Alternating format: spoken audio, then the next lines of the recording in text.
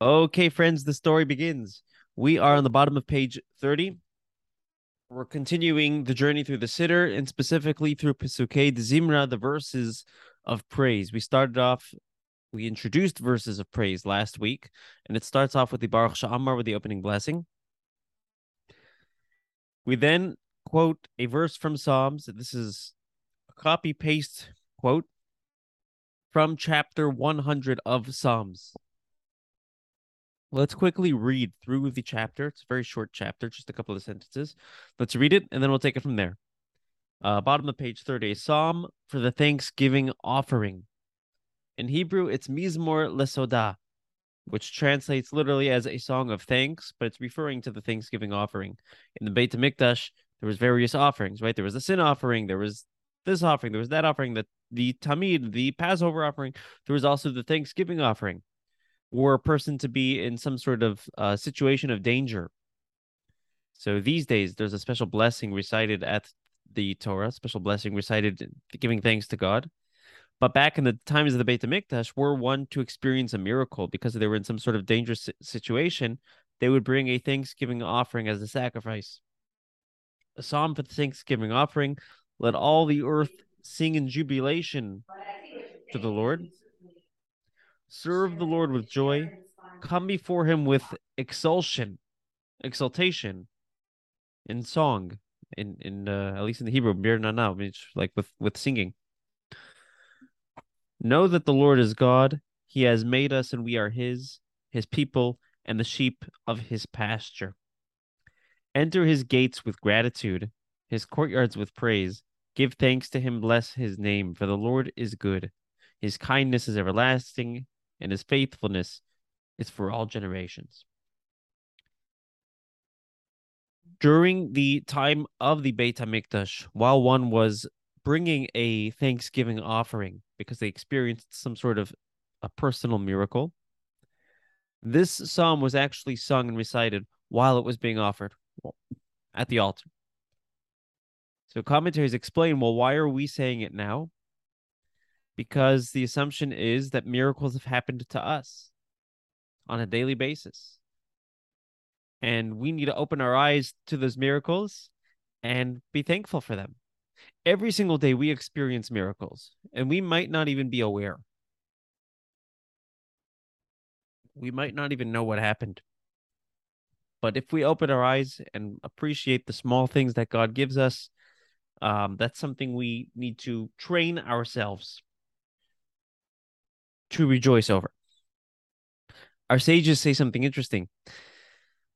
They say that all songs in the future, all psalms, will be irrelevant except for this one. And what's the reason? Because all offerings will be irrelevant in the future when Mashiach comes, except for this one. Most offerings are brought as a way to atone for sin. But over here, this is to just express thanks. We're always going to give thanks to God. God willing, there'll be a time where nobody will sin. John, you had a question? I did. I was actually going to ask about this because in the Tehillim book, it says in the most of the Psalms have a little blurb above them, and it says the Psalm also refers to the Thanksgiving sacrifice, only sacrifice be offered in Messianic era. So I had two questions. One is Exactly. what is a Thanksgiving sacrifice? Is that an animal sacrifice or is it something It, else? it actually consisted of bread, and that's the reason why the psalm is not recited on Pesach Oh, that's or interesting. or Erev Pesach, And even Yom though we're not and actually bringing the bread, but and it's what it and represents. and Erev Yom Kippur as well, right? And Erev Yom Kippur, and the reason is because and Shabbos. In general, the Thanksgiving offering was not brought on Erev Yom Kippur. It would have been if one needed to bring it, then they would delay it till afterward, and it wasn't brought on Shabbos as well because it was an individual offering. And on So those my days, only central global group offerings were brought. so my other question was then, so that means in the Messianic era there will be no animal sacrifices? Um, that's a good question. That would be very convenient for That's funny. That's a good question. That's what it seems like. Hmm. Although I don't understand, I'll be honest, I'm not 100% clear. I don't understand why we wouldn't have a Passover offering, or why certain offerings that aren't directly correlated to sin, why we wouldn't have those. Hmm. So it's actually an excellent question, and I got homework to do. Stump the rabbi. You stumped the rabbi. You did it, man. Erase this from the record. No, okay. Make sure to cut this out. Want to start over?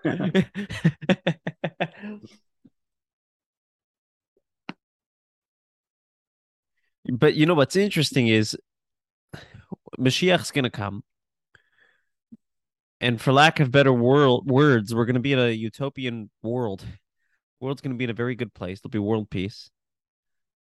Yet the sages believed that we're still going to give Thanksgiving offerings. We're not going to take it for granted. It's an interesting thing. That's an important lesson within itself. Life is going to be good, and we're still going to be thankful. We're still going to recognize whom the giver of this good life is.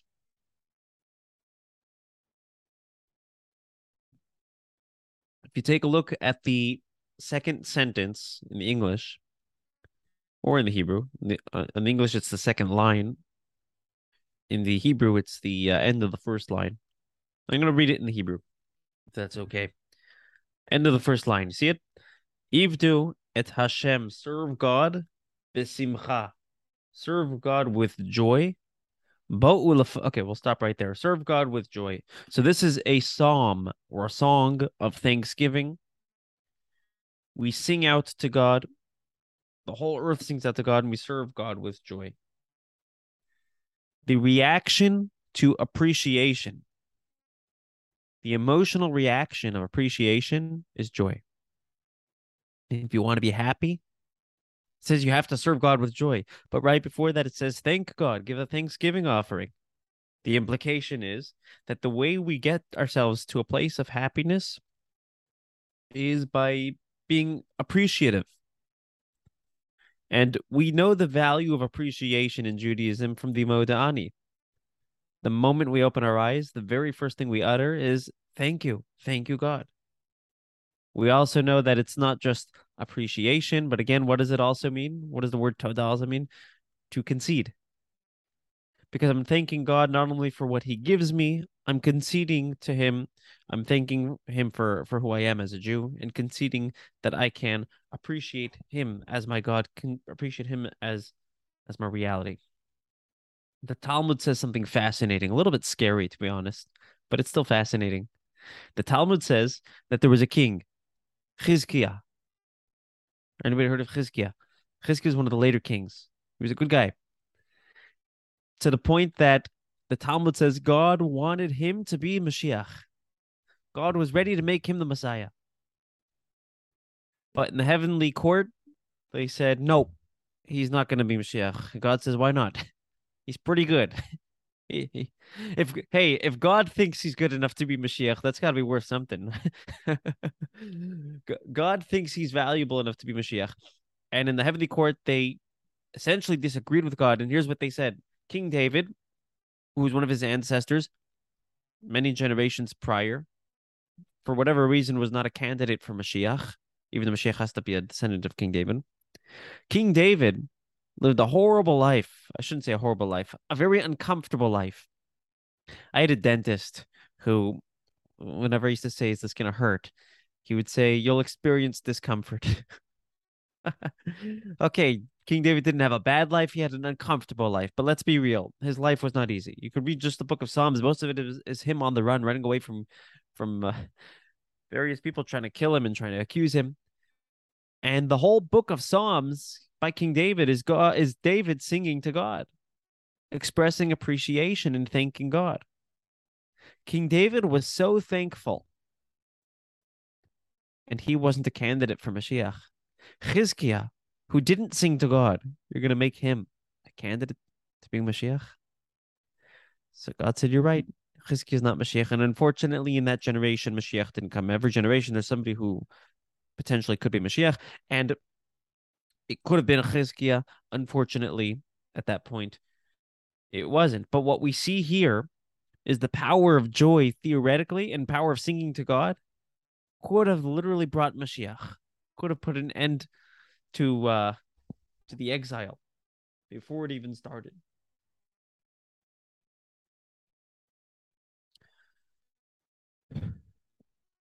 Judaism strongly believes or asserts, I don't like to say believes, but it asserts that joy, by the way, serving God with joy is not just a luxury. It's not just, do what you're supposed to do. And if you do it with joy, that's kind of the cherry on top. Serving God with joy is actually an integral part of serving God. And we know this from last week's Torah portion of the many curses that God offers the Jewish people were they not to adhere to the Torah, is that if you don't serve God with joy, you serve your enemies. One way to look at it is if you don't serve God with joy, serving God, he's going to be your enemy because you're not doing it joyously. Because if we're not doing it with joy, we're not doing it with passion, it's not a relationship. It's just bland service.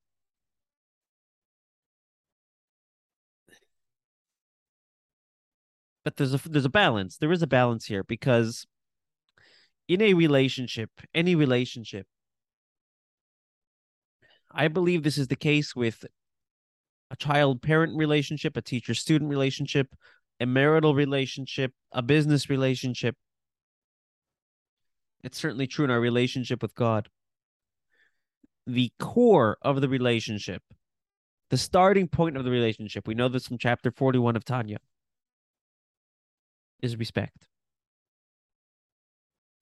You have to respect your business partner. You have to respect your customer.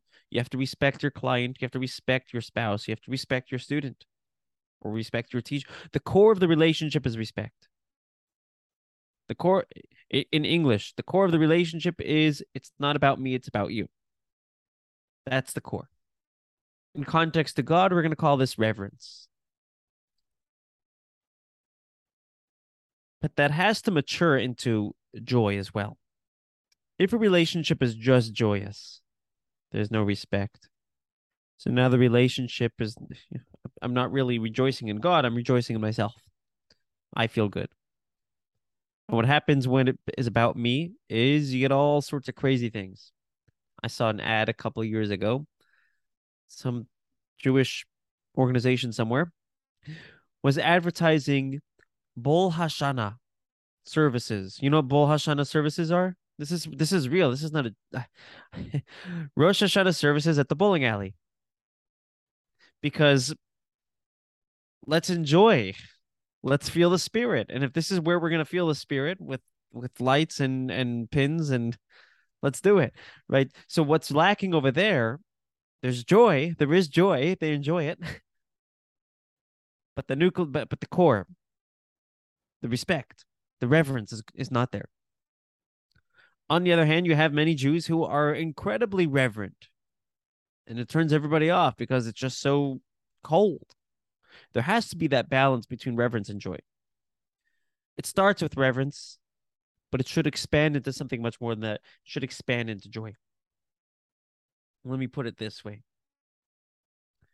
The whole purpose in us existing, why did God create us? To make this world a place where he's comfortable. So part of that is doing what God wants, but a big part of that is doing that with joy. Well, God's, it's not just like, okay, fine, you could stay at my house. We're not, okay, God, fine, you could reside in this world. Fine, I'll do that mitzvah. It's God, we want you to be here. We want you to be part of this. It would make me happy.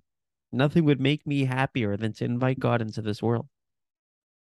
So I do the action, but I show God that I'm proud and I'm happy to do it. That's called serving God with joy. And you know what? There's a chain here. I'm appreciative. I appreciate the good things that God gives me. I appreciate not only the things He gives me.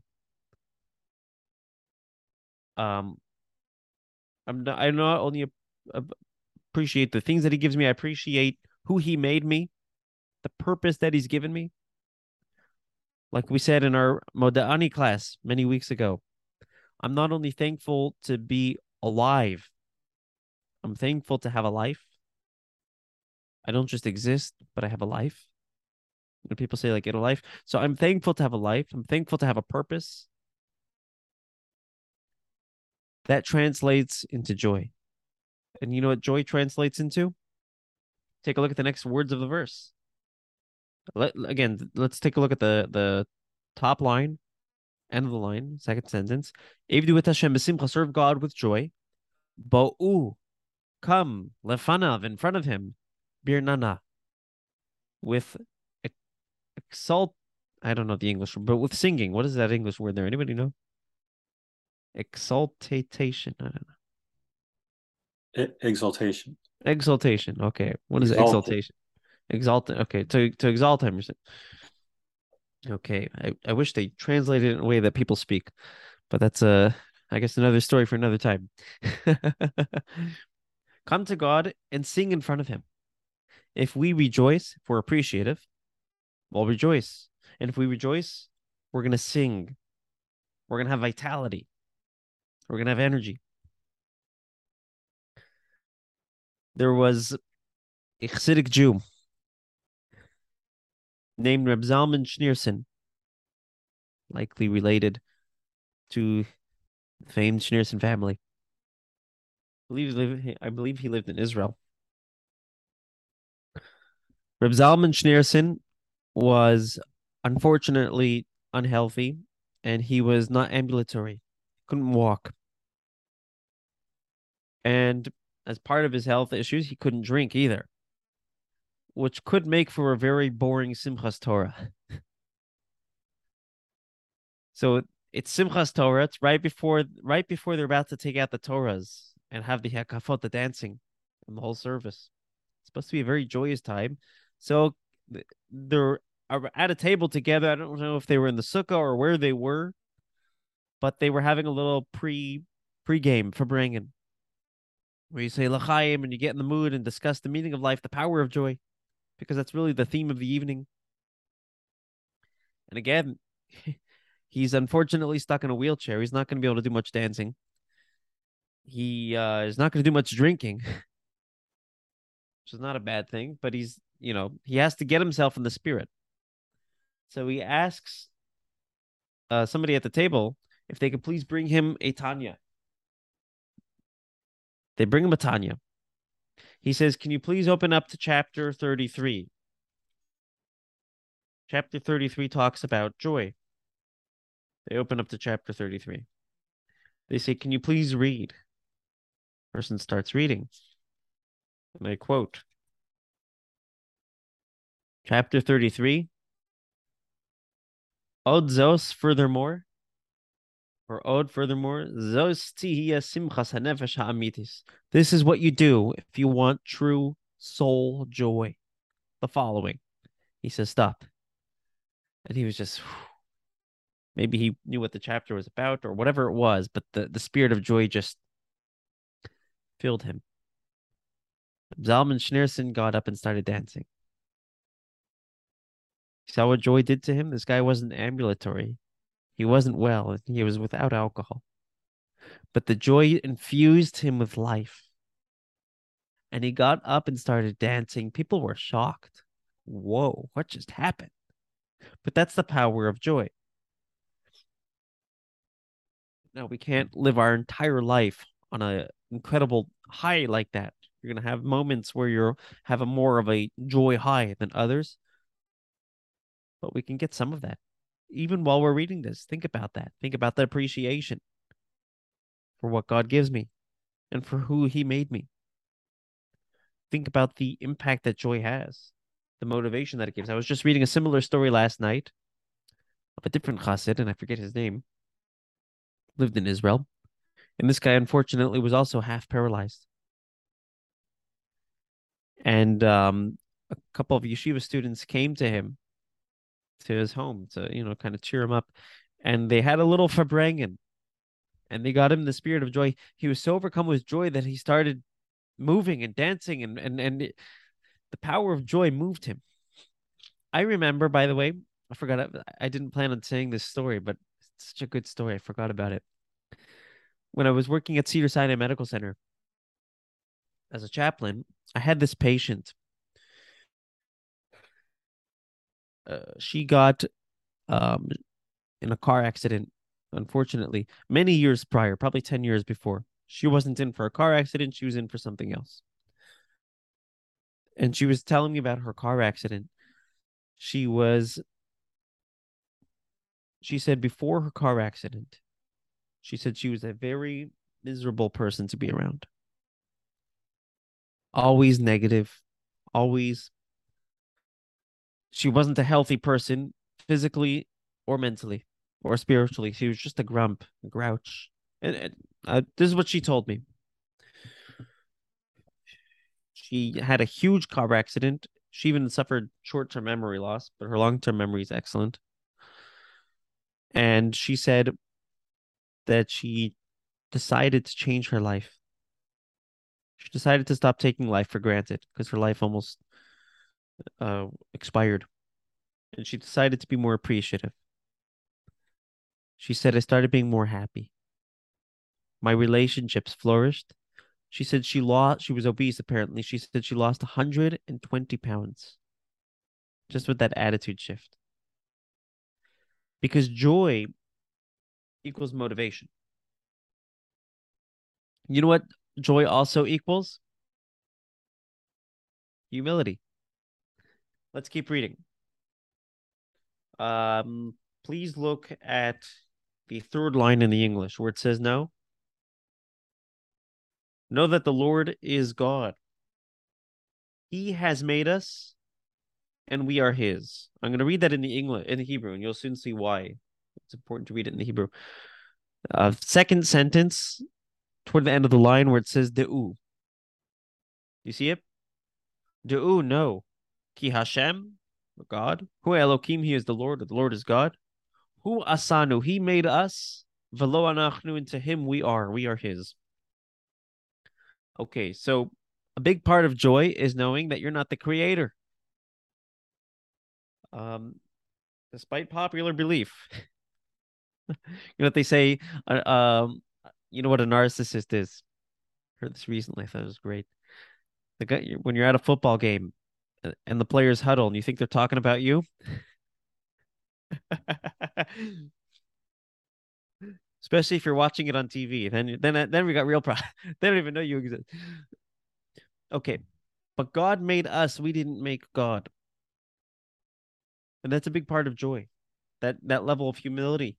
And I'm gonna look in the Hebrew again, please. The third line. Hu asanu, he made us. Velo. Anybody know what the word velo means? Velo means without an aleph, with a vav means to him. Velo anachnu, to him we are his. Here's something interesting. You see this throughout the Torah. There's certain words in the Torah that are spelt one way and pronounced another way. And that is the tradition we have from Sinai. That you write it this way, but you pronounce it this way. So the way it's actually spelled in an original Tehillim text would be velo with an aleph instead of a vav. What does velo? What does lo mean with an aleph? Not, right? So the way you would read this is God made us and we didn't. We didn't make ourselves. But the way we read it as if there was a vav there. The pronunciation happens to be the same in this case. We read it as if there was a vav there, which means not us, but to him, us, we are. The recognition that we are not God. He made us and we didn't. That automatically translates or should translate into us being his people, us being close to him. Faith in God should translate again into this important value of joy. And vice versa, the important value of joy should translate into that level of humility. That I'm not the creator, God is. God is in charge. That should make me happy. It should make me joyous. It shouldn't make me depressed. So I'll tell you a great story.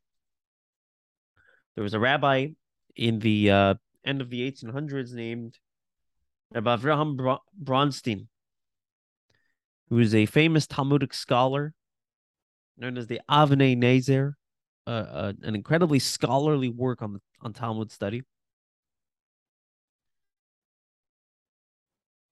There was a some sort of Farbrengen gathering type of thing. And he was a prominent rabbi. He was there, but everybody filled the room. And you know what happens when you have too many Jews in a room, right? There was a little bit of pushing, and this rabbi got pushed. So the guy who pushed the rabbi yells. Somebody yells at this guy who accidentally pushed the rabbi. It was a mistake, but he says, "Careful! This rabbi's here. He's a prominent person. You're pushing him." The rabbi's response was that when dough is not needed quickly, it becomes chametz. It rises. Don't worry, I don't want to rise. I don't want to be arrogant. I want to be humble. You got to be kneaded a little bit. That's what it. That's what it takes. That's according to Jewish law. You know, you have 18 minutes to make matzah before it rises. The 18 minutes technically only start from when you stop kneading it. As long as you're kneading it, you can knead it for days and days. It won't become chametz theoretically. So he says dough only rises once you stop kneading it. I'm being kneaded. I won't. I'll stay humble. The way I heard it once put is, if you're not living on the edge, you're taking up too much space.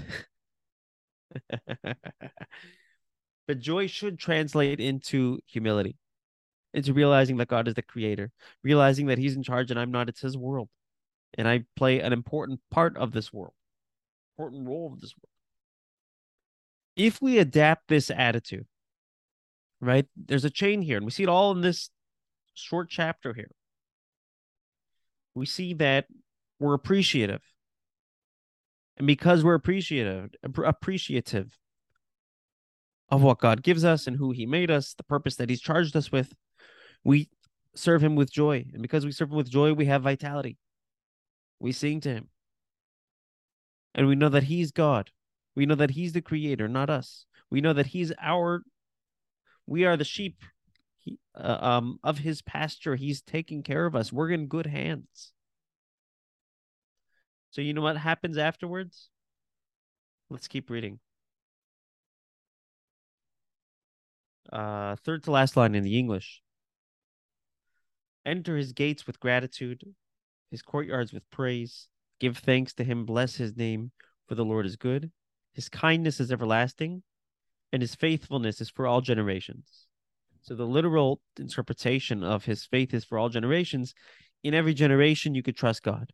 He was trustworthy since the beginning of time. Nothing's changed. He's still trustworthy.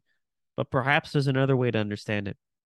If you serve God with joy, the faith will retain itself in every single generation. We want to pass Judaism on to the next generation. If we want there to be Jewish continuity, there's only one way to do it. That's with joy. It won't translate into the next generation if we're not going to do it with joy. There was so I'll tell you a good story, two stories. There was a very committed Jew, an immigrant from pre-war, and he was upset that it wasn't really sticking to the next generation. His kids weren't really picking up on it. And he said to the Rebbe, it's something to the effect of, I don't really get it. I'm so committed and doing everything. And he apparently came out in the discussion. He would always say in Yiddish, he would give a krech, like a oy vey, and he'd say, oy. It's schwer zu sein Yid. It's difficult being Jewish. It's not easy being Jewish. And the Rebbe told him, you got to change your attitude. You got to say, es ist Geschmack to be a Yid.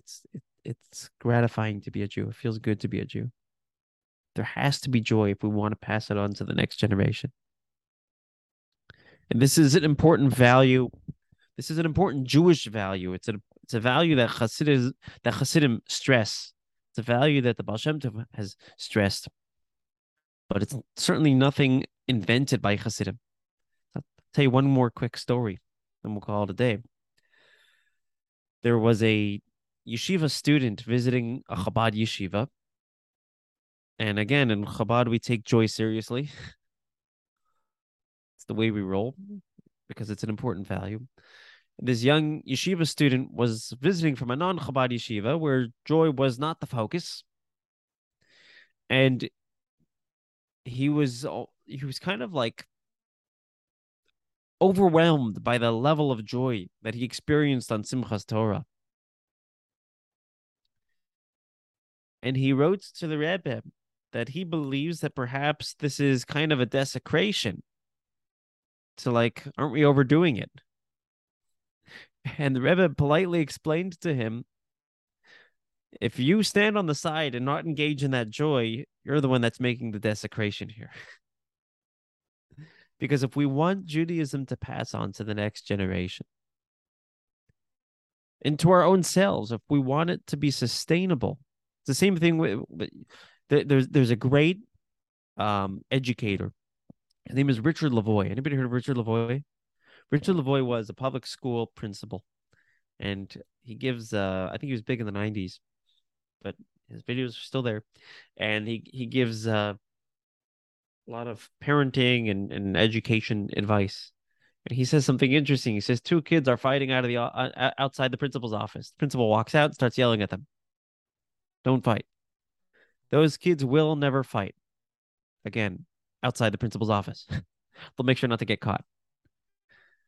But what happens if they were positively motivated to not want to fight because they were held to a higher standard or whatever it is?